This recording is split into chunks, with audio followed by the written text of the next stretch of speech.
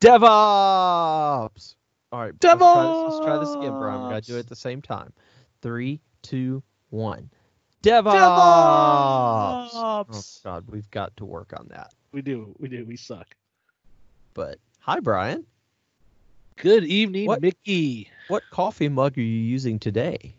We're back to what you've seen before. This is the Stitch Model -03 Disney coffee cup. That's the one where if you're holding it correctly and drinking your coffee, you actually see Stitch on the inside looking at you. That is correct, and that is the way I'm holding it, just for you. Just for me. Lovely listeners, just for me. Welcome, everybody. He's a giver. I am to DevOps FM. I'm Mickey Gousset, and with me is the incomparable Brian Randall. There you go. There you go. Yes, believe it or not, we are back in your feed within a week of the other one. Which isn't bad. Now, let's get back on the schedule. We are shooting towards Tuesdays as our recording night. However, I screwed it up. It's all my fault. It is all your fault. So I just want you to let people know, give me a status report as well, because it's only been 2 days.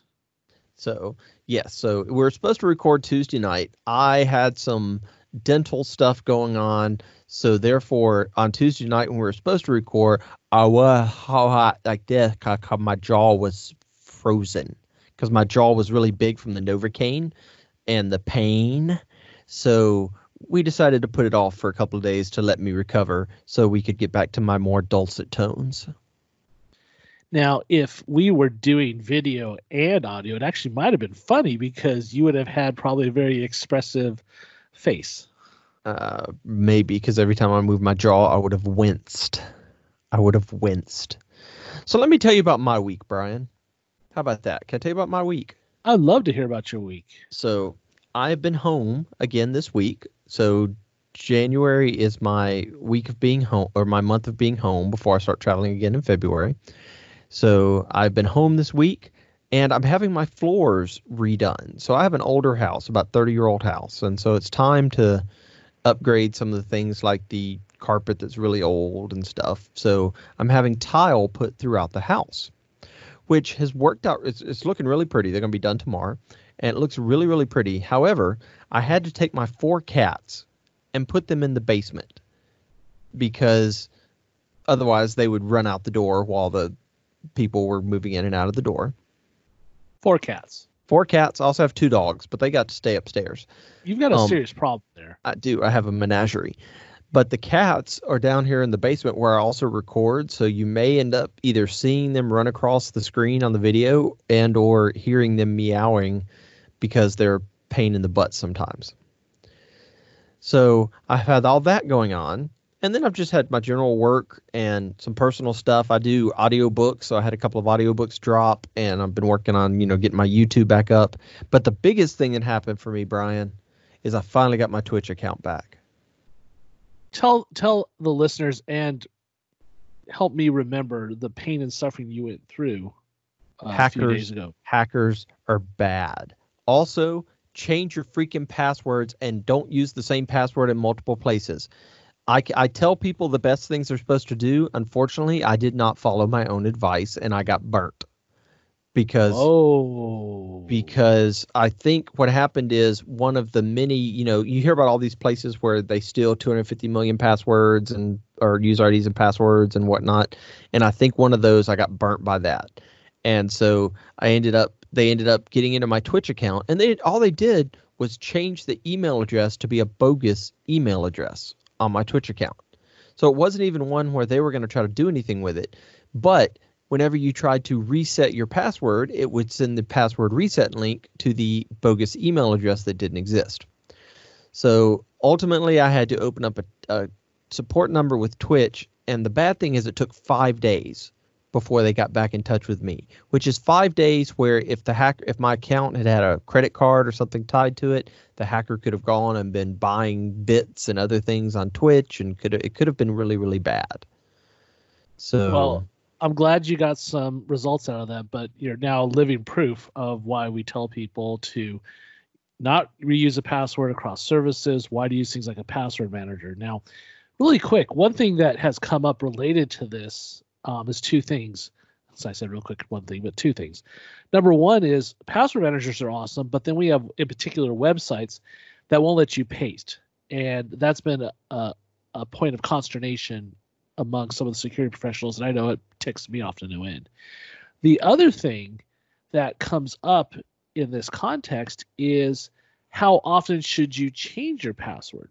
So if your password is complex and if it's not reused, it turns out that the recommendations today, the modern recommendations, are that you shouldn't change your password on a regular basis. Now, what I find funny is Microsoft says that, but then there's places where they make you changes. So I think we're still evolving as an industry on this. But honestly, if we just had nice humans, we wouldn't have this problem. But unfortunately, Mickey's met some of them now via his Twitch account. And what I've done is I'm using LastPass now, and I spent an entire Saturday afternoon going through, oh my gosh, I have too many accounts on too many websites apparently, but I've gone through and updated everything and set some strong passwords. Any place I could turn on two-factor authentication, I've turned on two-factor authentication. So I'm going to try to live a more secure life. I'm proud of you. What about you, Brian? What's up with you? Well, I, like you, have been home. Now, there was a conference going on this week that I wanted to go to, and I did have the FOMO, the fear of missing out. But I'm glad I chose to stay home for a number of reasons. So I've been home. My children had Monday off, which was Martin Luther King Day here in the United States. And they also get next Monday off. So sometimes working at home has been a little challenging. The reason they have next Monday off, the one coming up, is due to what is called a Teacher in Service Day. We have those too. Yeah, and different schools do it for different reasons. My son is having finals this week, and he's in high school. He's in 10th grade. My daughter, they have a different schedule, so she's just having regular schoolwork, but whatever. But on the kind of the more fun part is I've been able to write this month a lot of C# code, doing some work on some projects. And in fact, what's fun about that is I'm learning new features because I learned C# when it first came out in the era of .NET 1.0, the first release. At the time, I was learning C# as well as I was doing VB.NET because I'd been a VB.com guy in the 90s. And then I got really involved in ALM, DevOps, and all the stuff that we've been doing. And so I kind of stepped back from writing code and teaching programming in particular. I used to teach, how to build apps. And so it's been interesting bringing my skills forward from some places that, I obviously write code like .NET 2.0 style or .NET 3x style. So that's been fun. And one of the things I did was I got a copy. 1 second. I also write C# 2.0 a lot. So I got a book called Programming C# 8.0, Build Cloud, Web, and Desktop Applications. Now, I will put a link in the show notes, but a couple things about this book. Number one is it's written by a good friend of mine, Mr. Ian Griffiths from the I love Ian. Ian is awesome. Ian's awesome. Ian is super smart. So I'm obviously biased because I've worked with Ian for years. I generally enjoy his writing style. But the book has got tons of wonderful gems. He did a full update. Tell you, these things have gotten wicked expensive. I feel bad because I know how hard Ian worked on it, but you and I both have written books. And so it's sad to know that when I look at the list price, which no one should pay ever, because you go to Amazon, Barnes & Noble, wherever you buy your books, you should be paying less than sticker. But it's $69.99. Now, granted, it is if I even count the index, it's about 777. No, he got 778 pages. And he had to cut chapters because he was getting to the point where the publisher was like, it's getting too big. Stop it. Make it smaller. So I'm really proud of Ian that he got this book done because Ian does a lot of work like the rest of us. He's not independently wealthy. He's not a royal, and he also has 3 lovely children and a lovely family that he tries to spend time with. So congratulations to Ian. I think the book is wonderful, what I've read so far, and I look forward to finishing it. But those two things together, the new book, the working on C# has really made, I've had a good time at home. And then, of course, then, you do have these moments. So we'll talk more about this. I'm going to write up a blog post about it, and I've got a link to a GitHub issue. But one of the things I ran into is we've got a production app that I build and maintain with some people. And we wanted to update it from .NET Core 2.2, which is a short-term release, to .NET Core 3.1 and ASP.NET Core 3.1, which is what is called an LTS release, a long-term servicing release. Mm-hmm. And turns out not a bunch of changes. There are a couple changes that we had to fix. And then we go to deploy it. Now, thank goodness for Azure DevOps, for pipelines, and for staged deployments where we have a dev environment, we have a test environment, then we have prod. Because what we thought was, we're talking just a few minor changes. Go to deploy it, and immediately we go to the Azure website in dev, and it's given a 503. Just the thing is just dead as can be. And so we spend time debugging. Yeah, I've got to write some details because Ian and I actually got together and we're doing some debugging on it. And once we figured out the problem, the fix was ridiculously easy.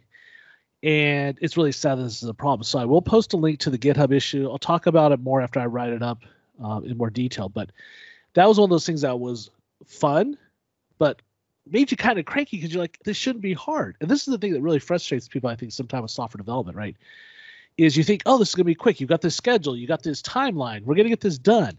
And that's why you got to do testing. This is why you have dev environments. This is why we don't just, go for it, because, boy, something small and simple can do that. So I've got a link to that. The other thing I've been dealing with that we'll talk about, in particular, I think on next week's show would be a good place, is the fallout from the security update that we posted last week related to the certificate stuff. That's created some extra work for me, and it's had me involved in some incident management systems with the customer and stuff there, so that'll be fun. And so probably like you, being home is great, but you and I kind of live the road warrior lifestyle. Hashtag road warrior. There you go. Hashtag what's in my bag. And I think you and I are going to have to share some of that stuff because it's about to become that time. I've got some consulting, some in-person training classes for a customer, a private training class. And then you and I, baby, March 1st in the desert, VS Live, Las Vegas. We are.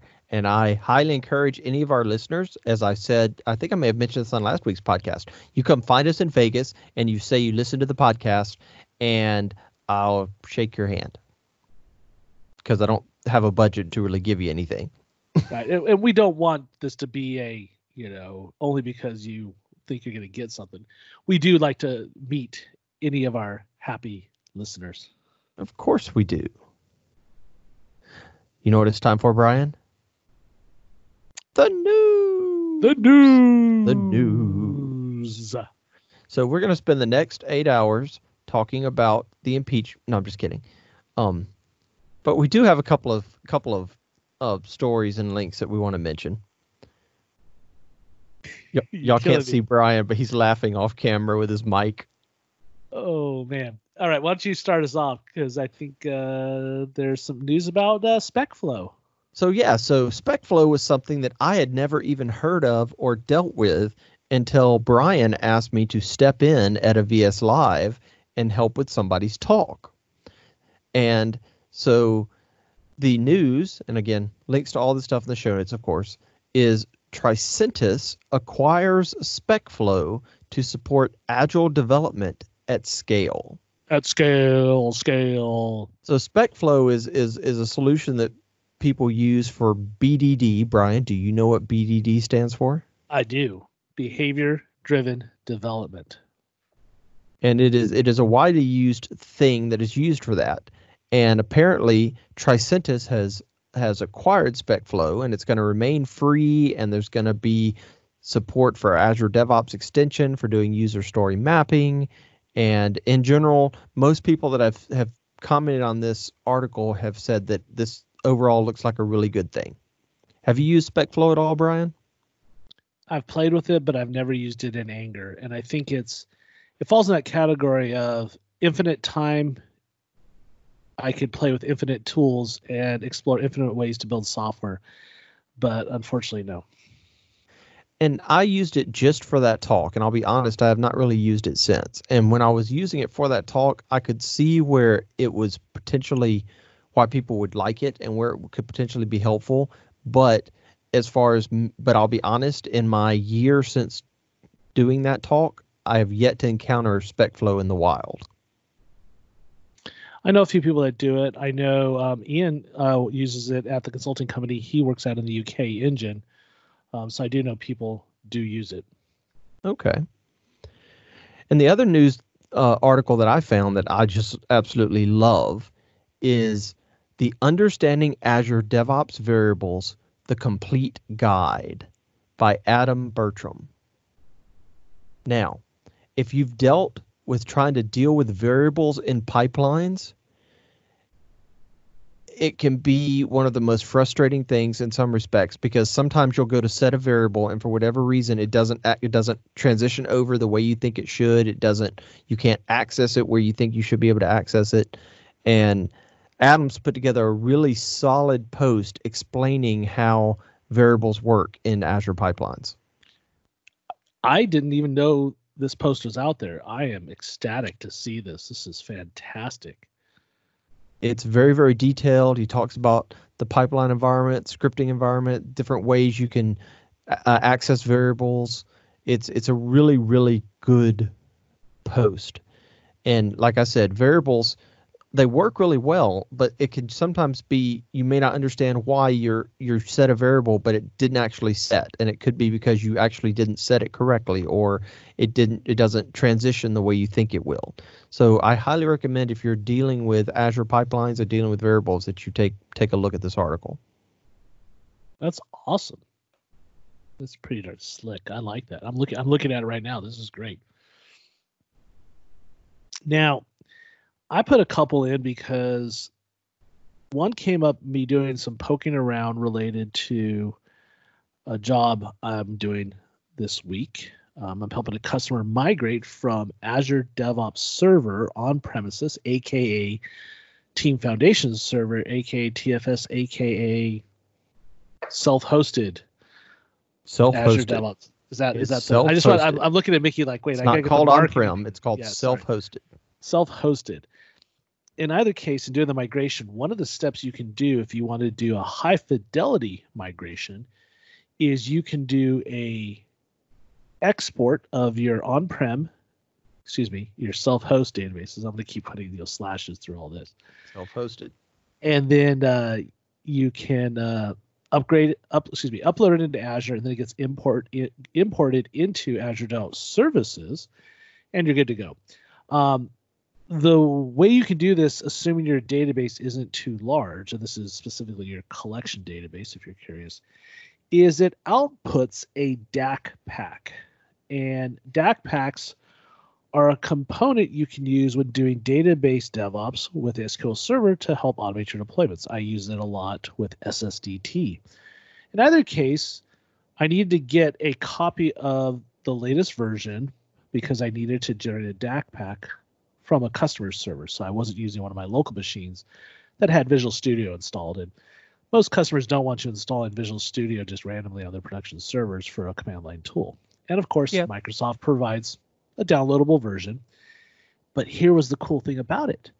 I knew they'd been working on this stuff for a while because, crazy headlines, Microsoft loves Linux, and Microsoft released SQL Server for Linux. Well, that meant that Microsoft would be working on porting some of the essential tools for doing database development with SQL Server to be cross-platform. So can you guess what I found? What did you find, Brian? Cross-platform SQL package. Rock on. Yeah, so there's a link in the show notes. I'm really excited to see this, so take a look at that. And then the other thing that just showed up in my Twitter feed today that I'm super excited about. So, Mickey, my name is Brian. Hi, Brian. And I have a problem. I have a virtual machine problem. Now, those of you who know me know that I like VMs, and I usually like the hardware that goes with that. However, over the years, my primary virtualization platform has been Hyper-V for a variety of reasons. But in either case, sometimes I want to use VMware. And one of the problems you'll have with modern VMware and modern Hyper-V is that they're both type 1 hypervisors. And the bottom line is they don't play well together. You can only have one active at a time on your system. And that leads to some frustration because there are a few things that I really like better in VMware. In particular, VMware Workstation has always handled USB and USB-A devices, whereas while Hyper-V toyed and teased us with some stuff in the server version and everything else, they just never got it. They just decided it wasn't what they were going to work on. So that means you're saying, if I understand you correctly, that if you want to use Hyper-V and VMware, then you've got to have two different physical boxes, one that's doing all your Hyper-V stuff and one that's doing your VMware stuff, because they can't run at the same time. Correct. Or what a lot of people will do is you'll change your boot config, and there's a way to turn Hyper-V off before you boot, but you have to reboot it. Of course, that's not very productive. Right. Okay. So I've got a link in the show notes, but VMware Workstation Tech Preview 20H1 is live. And that tech preview with VMware and Microsoft working together allows you to run VMware Workstation side by side with Hyper-V on Windows 10. And what that's going to do for you is open the doors to much more flexible virtualization experience. And one of the critical aspects there is, the command line has had a big resurgence over the last few years, particularly in the Windows world, with the introduction of the Windows subsystem for Linux. Windows Subsystem for Linux 1.0 did not require virtualization, but the new version 2.0, which is being released as part of the Windows 10 2004 update this year, which based on 2004 means April of 2020, people are really going to want that. So it's nice that Microsoft and VMware get together, because now you can have a much richer virtualization lifestyle on Windows 10. So I'm super excited about that news. Excellent. I'll be honest. I never really used VMware that much. You've always used Hyper-V for my virtualization. I've got a friend of mine, John Hahn, who, like you, has a problem. And he has a huge VMware farm, basically, that he's running out of his house that he uses for all kind of testing. And he does a lot of System Center and System Center Configuration Manager, so he's got to have all these different machines up so he can test out patches and stuff like that. And I mean, it seems to work really well for him. But for me, I've always used Hyper-V, and like my server that I have at home is always just been Hyper-V. Yeah, and to be clear, we're talking about client side virtualization. We're not talking about what's going on the server where there's ESX from VMware, and then there's Microsoft has Hyper-V Server, right? Or you can run the Hyper-V role on top of Windows Server. We're just focused on this, how it's going to make a developer's life better, and I really dig that. Okay, gotcha. Cool. Okay, so you're saying I should look at now. Is VMware Workstation though? You still got to is it going to be like something you can free download and use, or is it something you got to purchase? So VMware has a free runtime product that I've never used, because I've always felt it's been worth it to give them the money. So I buy both versions for Windows and the one that runs on the Mac. And that's also another reason why I like it, is I can have a VM that I use both on the Mac and then move to Windows very easily now and not have this hassle, because unfortunately Hyper-V doesn't run on Mac OS. And so that can be one of the painful things. But Brian, do you even really need a VM anymore? Because can't you just do it with containers? No, because one of the fundamental issues with containers today, particularly Windows containers, is I don't get a GUI. I don't get that isolation. Now, there is a feature in Windows 10 called the sandbox, but we'll save that for another talk. In fact, Okay. I think we might want to talk about DevOps, virtualization. When do you use it? When do you not? And how does it fit in the world of containers? So I think we found a show topic for a future day. I think we have. But we have a topic that we're going to talk about today because you and I, we at times sometimes maybe say yes too much. And so keeping organized and planning can be difficult. I agree with that. And I like to think that I'm well organized. I honestly think that I just barely keep the chaos at bay. But that was kind of going to be the main topic of our show today, is talking about some planning and organization and how we do personal planning, as well as I'll talk a little bit about how Microsoft is doing planning now with OKRs, and how, maybe how we do not just personal planning, but larger project type planning as well. And just kind of, throw out some different ideas of what we do. So you want to start, or you want me to start, Brian? Why don't you start? I was just blabbing there at the end, so why don't you give me a break? Okay. So let's start off talking personal organization first. So I'm a huge fan of trying to find the best way to keep myself personally organized, to where about every 6 months I usually will try something new. I'm always on the lookout for new ideas, new ways of doing things. So right now, my current way that I'm doing things is I use a bullet journal. So if you go to bulletjournal.com, a bullet journal is a paper, it's pen to paper. So it's syncing to paper, as Scott Hanselman says, sync to paper, which is a phrase I've always loved. And it's basically a physical journal. It's a Moleskine journal where I just track my to-do list, what I've got to do that day, what I've got to do that week. And the beauty of the bullet journal is a very simplistic system that appeals to the way I like to take notes, of just being able to put a dot by your task, and then you cross through the dot if you've completed that task, or you put a little slash through it to show you've moved that to the next month. And the bullet journal system has this whole general idea of how you set up the initial, your initial journal. But the beauty of it is you can take it in any direction you want to.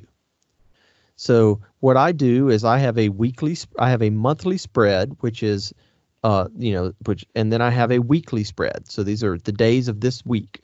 And then for every day of that week, these are the tasks that I want to try to accomplish that week. In my monthly spread, I had outlined these are the stuff I want to try to get done this month.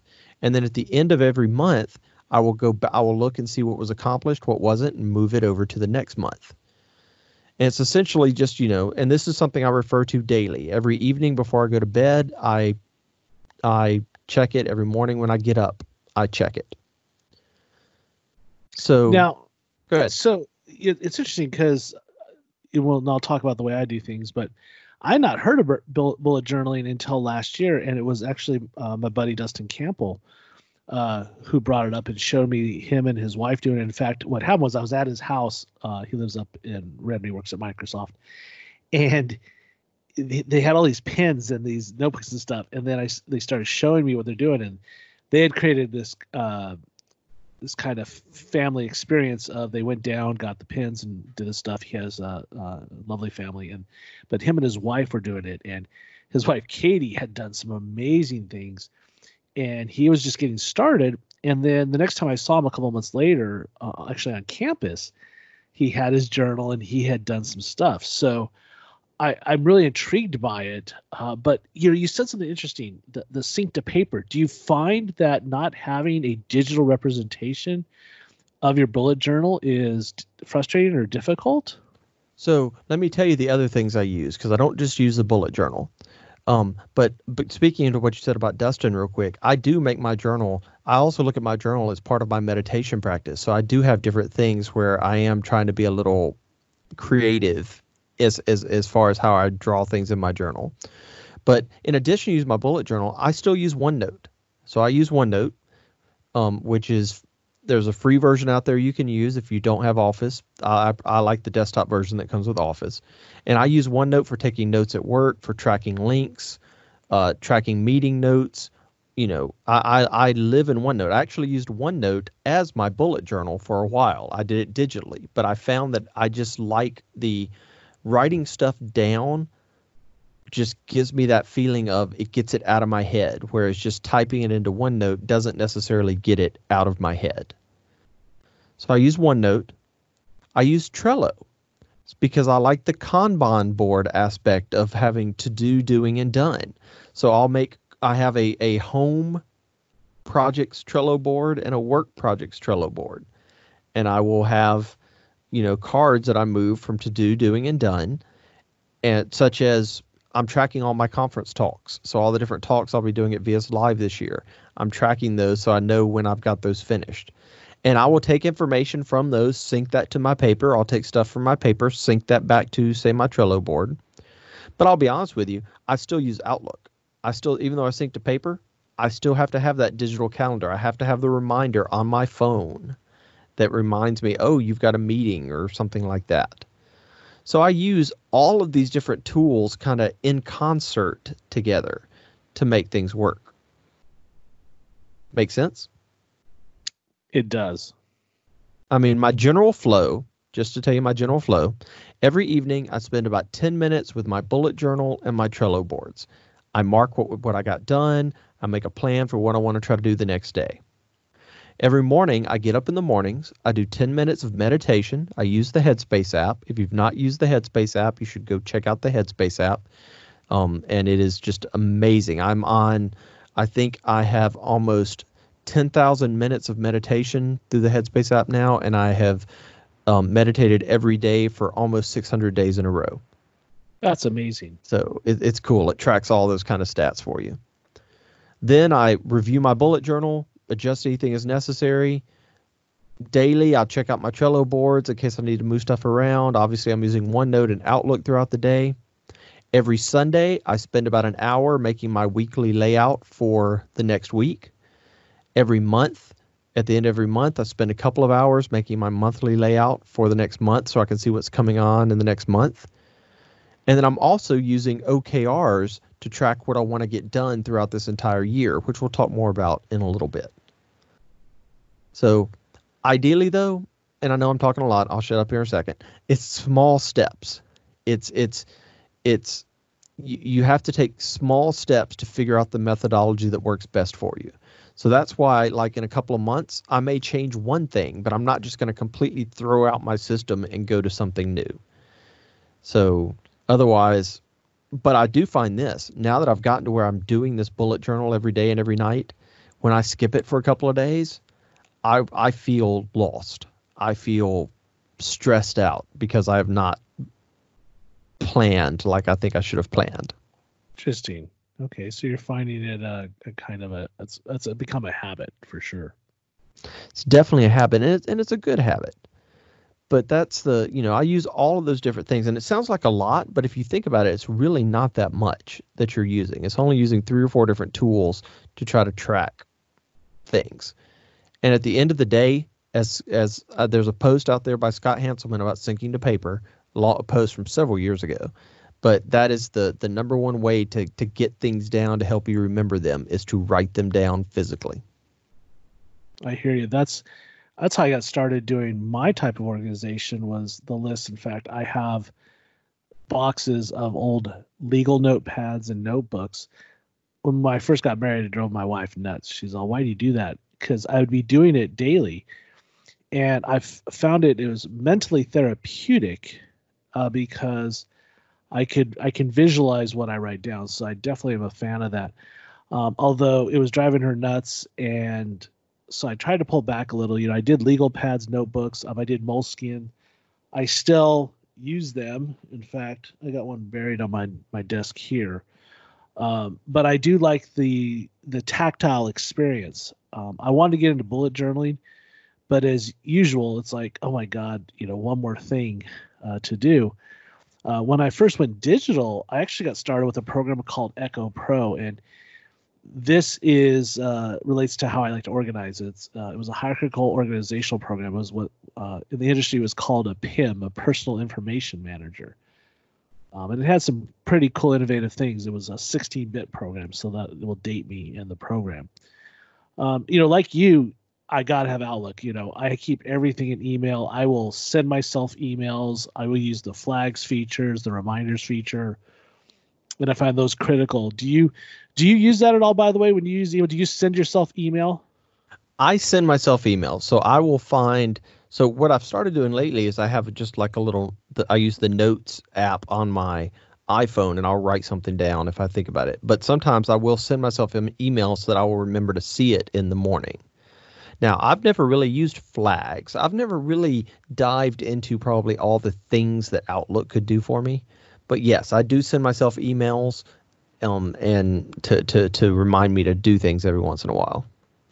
Well, and then so it's funny about that is that I got a boost to that mechanism. So Microsoft came out with an app called To Do. And when it first came out, it was, this is the problem, right? There's 1,001 digital applications, folks, right? And we're just telling you what we use. There's no right way. It's definitely about finding your Zen for your personal. Now we're going to talk bigger planning, and we'll talk about teams and DevOps more in a bit. But with this personal aspect, for the apps, I saw this come out and I just ignored it because I didn't need another separate app. However, it has one feature I love. You link it to your Outlook account, or in this case, my Office 365 account, and it has an option to find all your flagged emails. And it's out of Outlook, so it's kind of this more contextual switch, right? You talked about using the bullet journal and how that's one way to visualize the information. And you mentioned having the Trello board as a kind of a different view on what you're doing in a different level. Right. And so I find this To-Do app in concert with the way I tag things in Outlook works really well for me. And like I couldn't function without my calendar on my phone, on my iPad, on my every machine, and then in the browser, you got to have the calendar. Speaking of which, so do you sync your calendar? Obviously, I sync my calendar to my phone, but do you also do it to your iPad?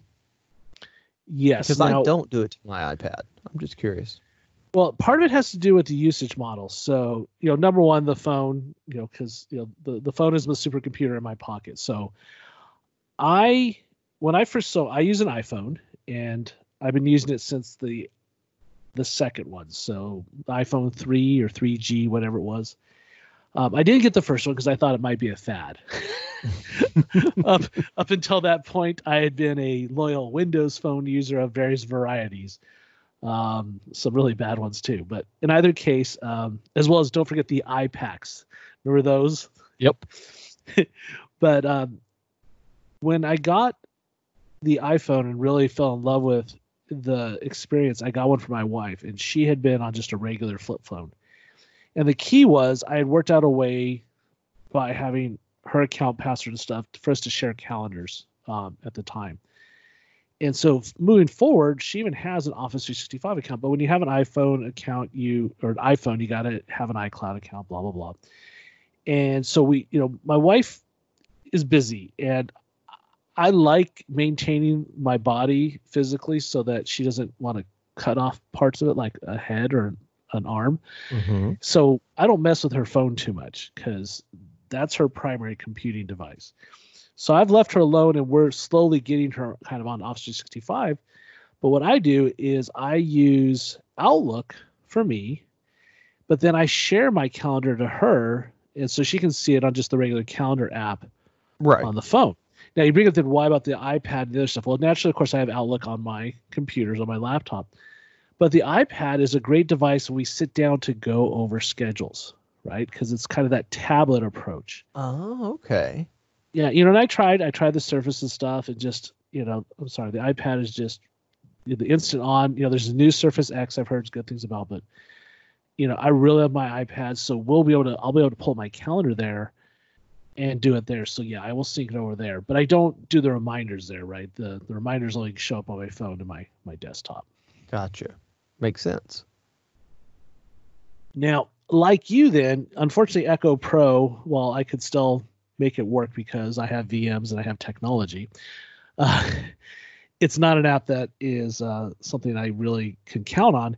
And so when Microsoft introduced OneNote, I was like, okay, I'll take a look at it. And OneNote is now ubiquitous. If I take a look at my main machine here, I have notebooks going back to 2008 on my system right now. So the way I work with OneNote is that I have a notebook per year. So with 2020 came, I created a brand new one. Then I have a variety of sections that I will copy and move to the new year. And then, can I stop you there for a second? Absolutely. So you make your new notebook. So you have the 2019. So now you've created a 2020.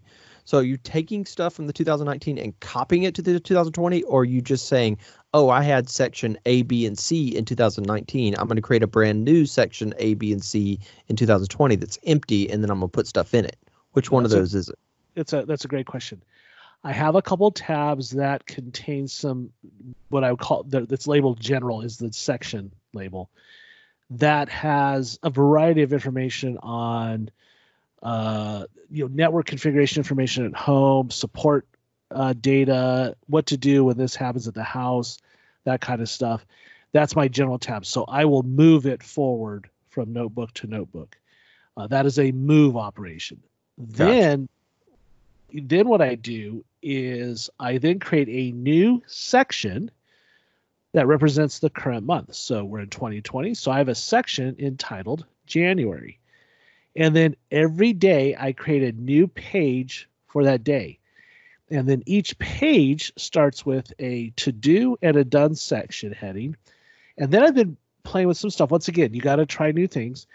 I will often do a what's next, and I'll put that at the top. And here's what happens. I'll start my day and I'll start with a few big things. And then I'll start sometimes as I'm on a call, I might expand it and I'm taking notes. And what will happen is I'll kind of get lost in this large hierarchy. So then I'll take something and I move it up to what's next. And that's like, okay, what should I be doing next? When the what's next stack gets empty, then it's back to, okay, look at the big picture, look at your meetings, kind of that thing. So it's kind of my, people talk about the Pomodoro technique of doing blocks. So I'll use that as a way to block a few things and just focus. Don't do anything else. Just do that one item at a time kind of approach. So I'll do that. And then what happens, the second half of that section, because the section will get filled up one page per day, is I will send emails from Outlook into OneNote. And so things I want to follow up with. Or if something gets more detailed as I go through the day, it then gets its own page. So I've got kind of this compulsive way of doing it. But if you go back, you'll find I've been doing it since 2008. And it, once again, it works for me. Now, one thing I'll bring up, because you and I, for example, use OneNote to share our podcast notes. And people have said I'm somewhat compulsive. Mickey's not saying anything. He's just smiling at me. I can neither confirm nor deny that, Senator.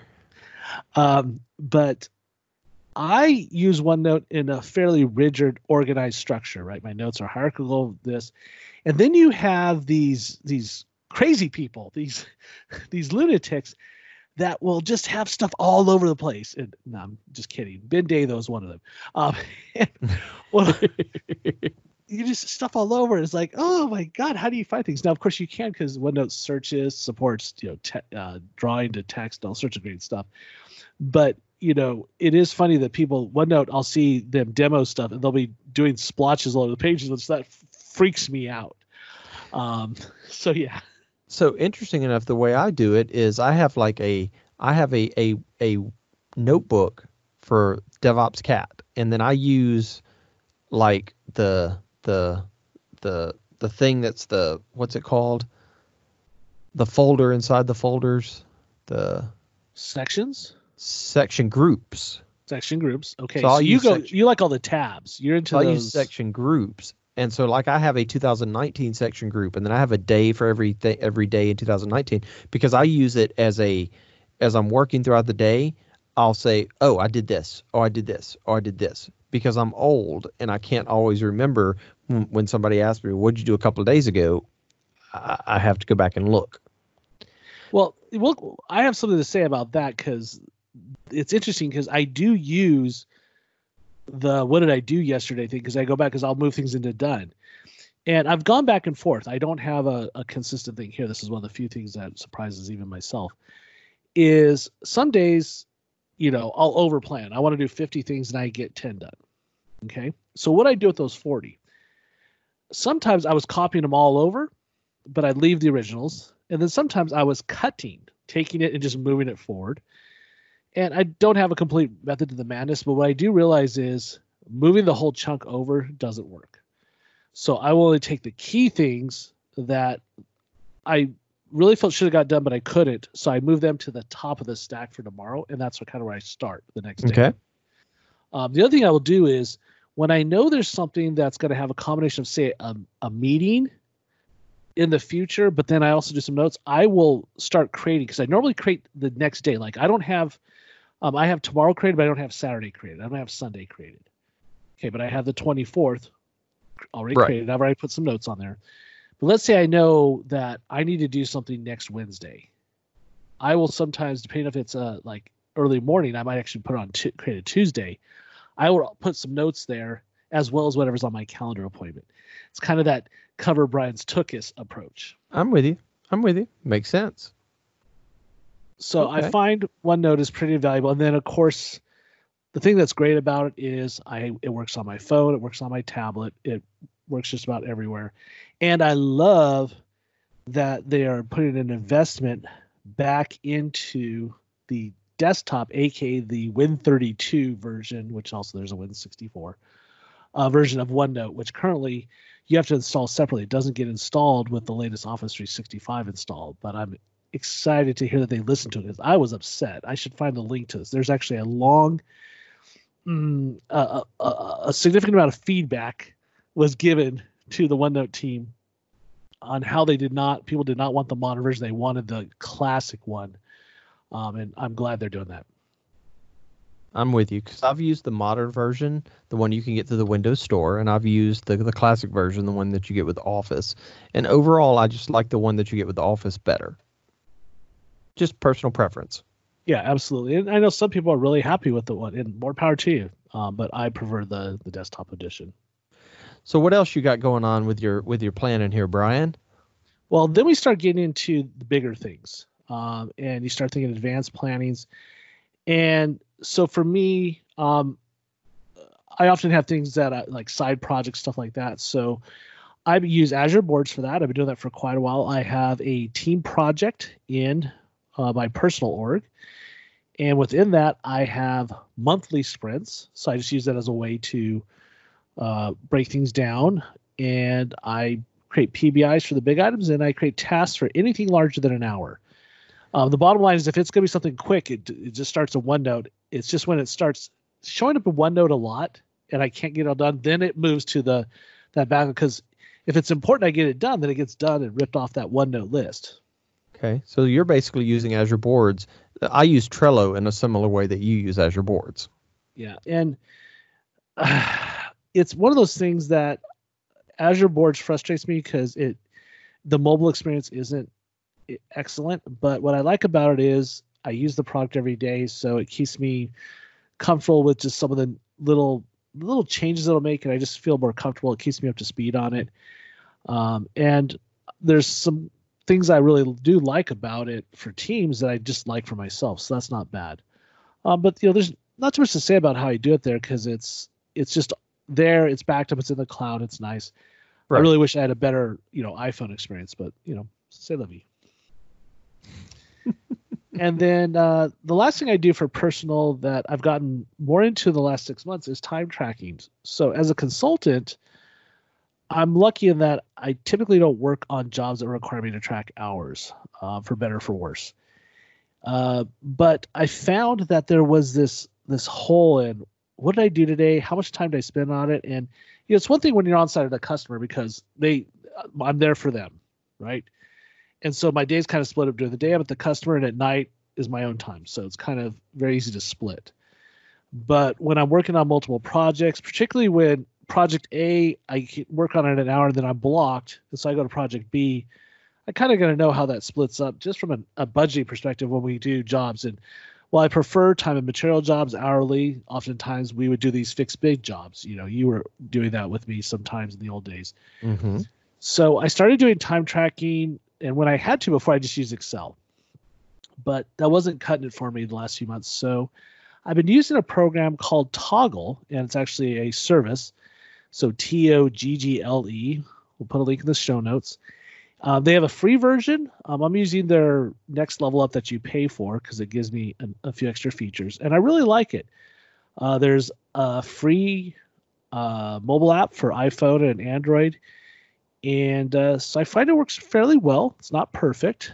I'm also trying QuickBooks Online. Like a lot of small businesses, I do all my accounting in QuickBooks, but maintaining the machine and keeping the books on there and doing the backups, even though it'll probably cost me more per year, the time I'll save is probably going to outweigh it. So I'm looking at QuickBooks Online, and they have a feature, once again, the version I'm paying for, which is a little bigger than the small version, for doing timesheets and time tracking, because I don't need to be exotic about it. I just want to be able to know where my time is going. Right. The downside to QuickBooks, though, is that's still going into my accounting system. And whereas with Toggle, I mix time I take to make sure I did my exercise, time spent with my family. I'm trying to kind of break down what does my day look like, because I've been doing sleep tracking. I have that for the sleep time. So for the time I'm awake, I'm trying to figure out where do I spend all my time. So I'm really enjoying Toggle for that. So I think when it comes to planning, there's definitely a lot of my personality in the way I do it. So yeah. Toggle looks pretty sweet. I'm just checking out the website here, and it looks pretty interesting. I may have to, when I decide to switch things up in a few months, I may have to give it I'll have to circle back with you to see how it's worked for you. Yeah, definitely take a look. And like I said, they have a free one. They have a trial if you want to try the more advanced features. But even just for a person of one, because I'm the only one using it right now, it works well. So the other thing we want to talk about from a planning perspective is, we've talked about kind of how we do our daily planning and a little bit of our longer term planning, but I also want to talk a little bit about long-term planning. And I want to tell you a little bit about what we're doing here at what we started doing here at Microsoft and how I've started using that personally as well. So at Microsoft, we've started using what's called OKRs. So OKRs are the real big buzz right now. OKR stands for Objective and Key Results. And it's a framework for defining and tracking your objectives and the key results that determine whether you have hit that objective or not. Now, the book that really drives all this is there's a book called Measure What Matters by John Doerr. And what you're doing here is you're defining an objective. And an objective is usually something that is your goal, but it's nebulous. It's not a specific, like an objective would be, we want Azure pipelines to be loved by everybody. That's an objective. But the thing is, how do you measure that objective? Well, the way you measure an objective is by defining 3 to 5 key results. And a key result is something that's actually measurable, which is, maybe it's we want 80% of Azure DevOps organizations to have implemented at least one pipeline. That's a measurable goal. So what we do at Microsoft, and I'm speaking more from the Azure DevOps, but it is being used broadly across Microsoft as well, is we define on a quarterly basis the objectives and the key results, both at the high level of the Azure DevOps org, and then we break it down to where these are the objectives and key results for pipelines, for boards, for artifacts, and then you can keep even breaking it down farther and farther. Now, the interesting thing about objectives and key results is that in reality, you should only hit about 70% of your key results. If you hit all your key results for a particular objective, you didn't push hard enough. Now, I always find that interesting. It's kind of like the whole, how long is this going to take? And it's that whole, well, I think it's going to take this long. And if I'm too accurate, then people, they think, oh, well, then you were just fudging me. So we got to, how do you deal with that? Well, but because we have you define these every quarter, and at the end of every quarter, you have a review where you review how did we do in the objectives and key results, and then you go with, oh, we didn't push hard enough, or oh, we thought we were going to be awesome. And look, we only hit 20% of the key results. So that factors in when we define the objectives and key results for the next quarter. We have to take that into account, and maybe we change up how we're doing things a little bit. So, but yeah, I mean, there is no hard and fast rule. It's just, but interesting enough, and what people are basically saying is, well, all you're doing is basically saying, this is what we want to accomplish and this is how we're going to get there. That's been around for decades. You're right. It has been around for decades. But for whatever reason, this whole OKR way of doing it is really appealing to a lot of people. And and everyone seems to buy into it. For example, I'm using this for my own personal planning as well. So I've actually created my personal 2020 OKRs. For example, one of my objectives is be the best Mickey I can be. And Mickey Incorporated, Mickey Limited. Exactly. So, and some of my key results, though, or how do I determine if I've hit that, is to get my weight below a certain number. I want to read 12 nonfiction books this year. So, and then what I've done is taken my objectives and key results, and I'm looking at them every quarter to see how, how close I am to being able to achieve these things. I did this last year and I lost 25 pounds. So I'm very excited about my objectives and key results, and I'm tracking them all in my bullet journal. So every day I go and read my objectives and key results that I've specified for the year, and then I look at the ones that I've specified for this quarter. So it sounds like one of the key things too with this is that you don't overdo it. You want to push yourself, but you don't overdo it in the overall number of things you're trying to do or track. Correct. Usually you have 3 to 5 objectives, and each objective has 3 to 5 key results. So if you're, in my opinion, it's better to err on the side of having less when you're first going to get started. And at the end of the day, regardless of what kind of system you use to track your goals, you got to write them down. You have to have them actually written down, whether that's written by hand in your journal, whether that's typed into OneNote, it doesn't matter. But if you don't have them written down and you don't make some sort of plan for how you're going to get there, you will never achieve them. I have wasted years of my life finally coming to that realization that if I don't write this stuff down and actually make a plan, life is not just going to go, oh, you're in your 30s. Well, you're in your 40s. Here, you deserve this now. Nope, that doesn't happen. It's hard work. I used to put this off saying it's a waste of time. I'm not going to do all this planning stuff. I don't need it.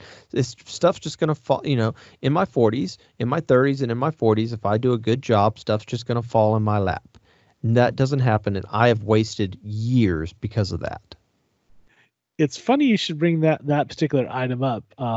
I saw something come through today on the internet, and I don't remember exactly where, but I took a screenshot of it, and it's pretty apropos based on what you're saying. And basically, it's the 12 effing rules for success. And there's a couple things in here that really hit home with there. But, one of it says, the last one is stop doing the same effing thing and hoping S will change. I'm trying to make this family friendly, by the way, folks. Understood. And then, where's the other one? I'll just read it without swearing. So 1, do the effing work. Don't be lazy. 2, stop effing waiting. It's time. 3, rely on yourself. The universe doesn't give a. 4, be practical. Success is not a theory. Be productive early. Don't F around all day. 6, don't be a effing baby. Life's hard. Get on with it. 7, don't hang out with F-wits. 8, don't effing waste energy on stuff you can't control. 9, stop BSing. It's effing embarrassing. 11, stop being an. Sorry, that was 10. So this is 10. Stop being a effing people pleaser. It's sad. And 11 is stop putting toxic poo in your body. It's effing stupid. So yeah, I think that resonated with me today, and so it's kind of funny considering our topic. Yep. And that's I agree with all of that. I wish that I could go back to 30-year-old Mickey and say, get yourself a little more organized. But you know what? There's anybody can start getting more organized anytime they want to. Doesn't matter how old you are. So speaking of old, what do you do, Brian? Oh, thanks, Mickey. I appreciate that transition. Yes, I am older than Mickey by a couple years. So for me, it's interesting. I haven't done anything formal, and like you, I don't want to necessarily say regret, but there are some things I could have done better that I wish I had done better in my 30s and 40s. I've skimmed the OKR book, but I haven't been able to really put it in practice. So I'm really excited to have you talk about it and give me some insight to how you do it. It's something that I've been looking at for teams. And, it's funny because some of the things we talk about in agile practices and for DevOps and, there's Lean, there's Kanban, Scrum, those don't always necessarily work. And you'll see people where they'll take, personal Kanban or personal this. Obviously, you got to find what works. But for long term, I hadn't really adopted things. Probably the biggest thing my wife and I have done over the years is we'll do kind of like, okay, what's our goals for the year? What's our 3-year? What's our 5? What are our 10-year plans? Kind of the big picture. And we're really seeing that come to bear with the children, right? My children are teenagers and how that's going to affect them. But then it's going to be like, okay, when they're gone, what's it going to look like? That kind of stuff. So it does become important to find some of that long-term planning that both is what your goals are and maybe, how that affects things like finances and other things. But yeah, that's probably where I've kind of sucked comparatively, right? I've had this micro vision, very tactically focused. And, the whole point of the OKRs is that more strategic focus and looking beyond that vision, really. And that's a great way to put it. The OKRs are more strategic, and I agree with you. I have been tactically focused for years, and therefore I don't think I have achieved as much as I could have achieved if I had had a broader vision in place. But we have had a lot of fun. Yes, we have. And we've gotten stuff done. It's not that we haven't gotten stuff done. I look back and go, oh, I see where had I made these couple of, hindsight's 2020. Had I made these couple of changes or whatever, then, things could be a little different. Well, and I think that's the big thing, right? It's always striving to improve. I think I've done a lot in my life. I just want to do more. I have a lot of demands of myself. And so being organized can help with that. Exactly. By the way, I'd like to tell all our listeners that when we originally talked about doing this episode, we actually thought we were going to talk about doing both how we plan and stuff, and we're going to talk security because we didn't think we'd be able to fill up enough time talking about planning. And now that we're like over an hour into this thing, I would like to say I think we planned correctly for this episode. I think we did well. So where can we find Mickey at? So if you want to find me, you can find me at my website, mickeygousset.com, or the best way probably is on Twitter, at Mickey_Gousset. Shoot me an email even, mickey.gousset@microsoft.com. What about you, Brian? Blog.brianrandall.com. Twitter, of course, is fantastic, at Brian Randall, or email brianr@mcwtech.com. All this information will be available in the show notes. You can always find us at devops.fm. as well as DevOps FM on Twitter, and of course, email the show at devops.fm. And if you've got questions, comments, you want to hear more about something, you want us to dive into something in more detail, you just want to tell us, get off the air, then feel free to send us an email or send us a tweet. We'd love to hear from you. Absolutely. And with that, good night, everybody. Thanks for listening.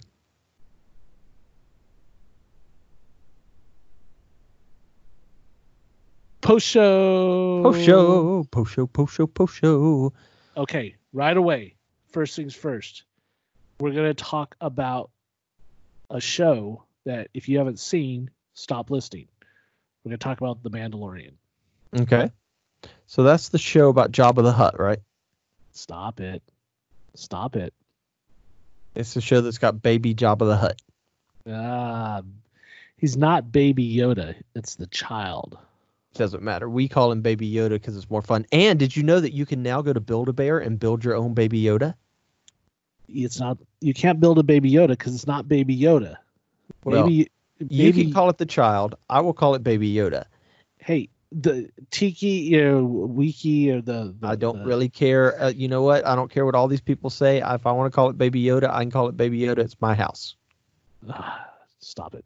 Anyway, what we did was we waited till it finished, and then I got the entire family. So what happened was I got Disney Plus in advance and did the multi-year deal that they made available to me. But I didn't watch it myself, and I didn't give it to the family. I saved it as kind of a stocking stuffer. And then we agreed as a family we would sit down and watch The Mandalorian together. And so we could have done a little sooner, but things were busy. So we then allocated time, and we spent. First, we watched one episode at night. Then we had to skip a night because my daughter had something. So then it was like, oh, we had to watch two. And then when we got to the last two episodes, and if you've seen it, you know why. You've just got to watch back to back. Thank God we didn't have to wait a week between the episode 7 and episode 8. So you had not seen it then before you went to see Rise of Skywalker. That is correct. Interesting, because there's a little tie-in from Mandalorian to Rise of Skywalker. Right, but they came that particular. If you're talking about the scene in episode 7 where the child heals the guy, right? Well, those released. If you look at the title, it was very close to each other, so that it would tie in. They didn't, for example, it didn't come out in episode 1 of The Mandalorian in November. No, but I'm just saying. But still, the fact that you were not caught up to episode 7 before you went to see Rise of Skywalker means that you didn't realize that the Force could heal until. Because that was the big thing that people were saying they were basically that came out and then Rise of Skywalker came out. I thought it was like the same. Hold on, I looked up this because I saw Rise of Skywalker opening night. I watched it before opening night. You did. So yes. Episode 7, The Mandalorian release date. Okay, so that came out December 18th. Now, hold on. Let's go back and pull up the old calendar because I think you're smoking something. Just December 18th. Let's go back month. I had tickets to see Rise of Skywalker on the 19th. No, I saw it on the 19th. I saw it opening night. So it turns out, yes, if you watched episode 7 on Wednesday the 18th and before you saw Rise of Skywalker, you got a little thing that you would, oh, I didn't know you could do that. And then, so for me, it was the reverse. Yes, I saw Rey do it first before I saw the child do it. Gotcha. But I did enjoy Mandalorian. I am looking forward to the next season of it. I loved the Western style feel of it and the Western music. And I thought it was very well done. Apparently it cost like millions of dollars an episode to make. Well, I believe it. There's an interesting discussion that one of the Wonkety Wonk execs came to the show, and I guess I had not heard this, and I'll have to dig it up in the show and find it for the show notes. I forgot what it's called exactly, but ILM has developed this technology where they project the scenery onto big screens. They're high resolution. I mean, it's like really high resolution. It looks real if you're not aware. And it's so that the actors don't have to act to a green screen. They're actually acting to what looks like the horizon or whatever it is. So it's kind of like in the old movies where they'd film on a soundstage and have a big giant painting and the horse would ride, but then they'd have to go right because otherwise they'd hit the wall, right? Well, it's like that. And I Googled it and found a link, and it showed a picture from Rise of Skywalker where they've modeled the cockpit of the Millennium Falcon, and in front is a big screen playing the hyperspace. So when the actors are looking, they get to see what we later feel see like as they're a going. Okay, exactly. And so that, I guess, had a lot of impact on it. But some people, it's funny because my wife, she would go, well, because I made a rule, especially with the first episode, don't ask me questions. I don't know anything, right? I told my family. So we watched it, and then people had questions about things. And one of the big questions that came up that I then did some research later on that we don't have an answer for is, how does that little tracker know? In other words, is it a DNA signature? Is there something embedded? You don't worry about it. It's never explained. Right. Well, but once again, this is the family. And so we had those kind of discussions here and there. But for me, I enjoyed every episode, whether it moved the arc, and it reminds me of X-Files. So if you ever watched the X-Files when it was out, you would have what were called mythology episodes that would work through a season. And then you just had the standalone episodes. Monster of the Week. Monster of the Week, yes. And I loved the way they did The Mandalorian. So like the prison ship one, right? That really didn't move the story forward, but it was fun to watch the episode and watch them blow up the people and stuff. So bottom line, super happy. I'm a long-term, huge Boba Fett Mandalorian fan. I have one of the original comics where they talked about the Mandalorians, and obviously they've changed the canon to a certain degree. In my office, Mickey's seen it. I have a 3-foot Boba Fett sculpture, or not sculpture. What do you call it? It's a giant action figure. But it's a giant one. It's really expensive. Unfortunately, the wife told me that if I bought the $5,000 full size version from Sideshow Collectibles, she would probably light it on fire, and me. So yeah. What else are you watching besides Mandalorian? Well, so tonight is a special night. Well, actually, it was out today, and I had to stop myself from watching it on my iPad. But Picard came out today. I want to see it, but not enough to where I'm willing to buy a CBS Now. Well, I did the trial. I've got a week-long trial, but you only get the one episode, right? I mean, well, I've got a plan. If I love it, I'll keep it, because not only that, I can watch the other old Star Trek shows. And there's other stuff. There's plenty of stuff for me to watch for a while to enjoy it. Now, if I don't go, oh, it's not worth it. Well, if you have an iPhone, and you can subscribe one way, and then you can subscribe another way later and get the free trial again. Now, I did notice I have in my email a last chance for a free month of CBS Now. So a free month? I may, yeah. Looks like CBS All Access. Last chance for get 1 month free.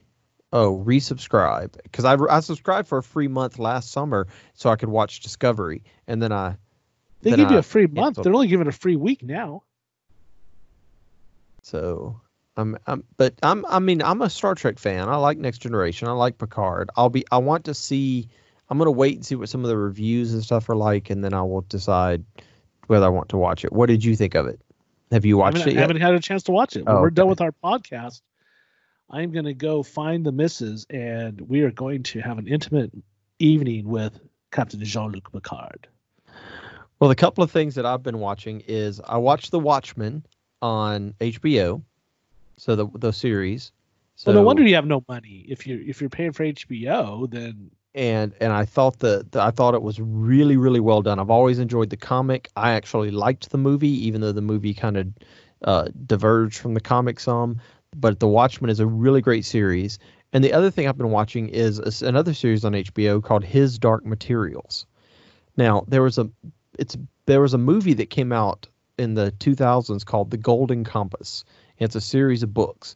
And The Golden Compass movie was really, really bad. I mean, it was really, really bad. Okay. But His Dark Materials is based on the same source material. It is amazing.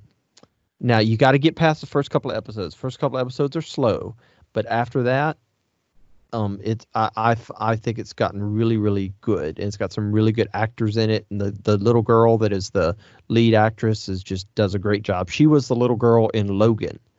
So if you remember Logan, yes, really, she was Logan's daughter. Oh, fantastic! So you're the second person to mention this to me. A friend of the family told me this just before Christmas, and she said she thought my son Brett would enjoy it as well. So I'll have to add that to the list. Now the thing is, you talk about what I'm watching. I've got a laundry list of things I want to watch. Oh, me too. But me too. A good example is I haven't watched that little series that was on HBO where there were dragons and a bunch of buck naked people.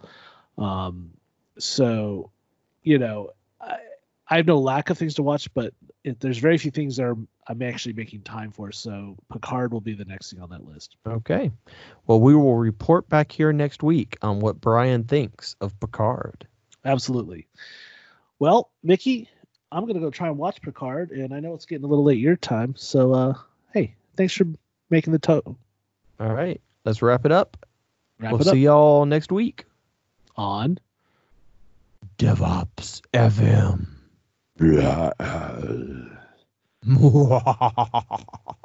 Yeah, baby.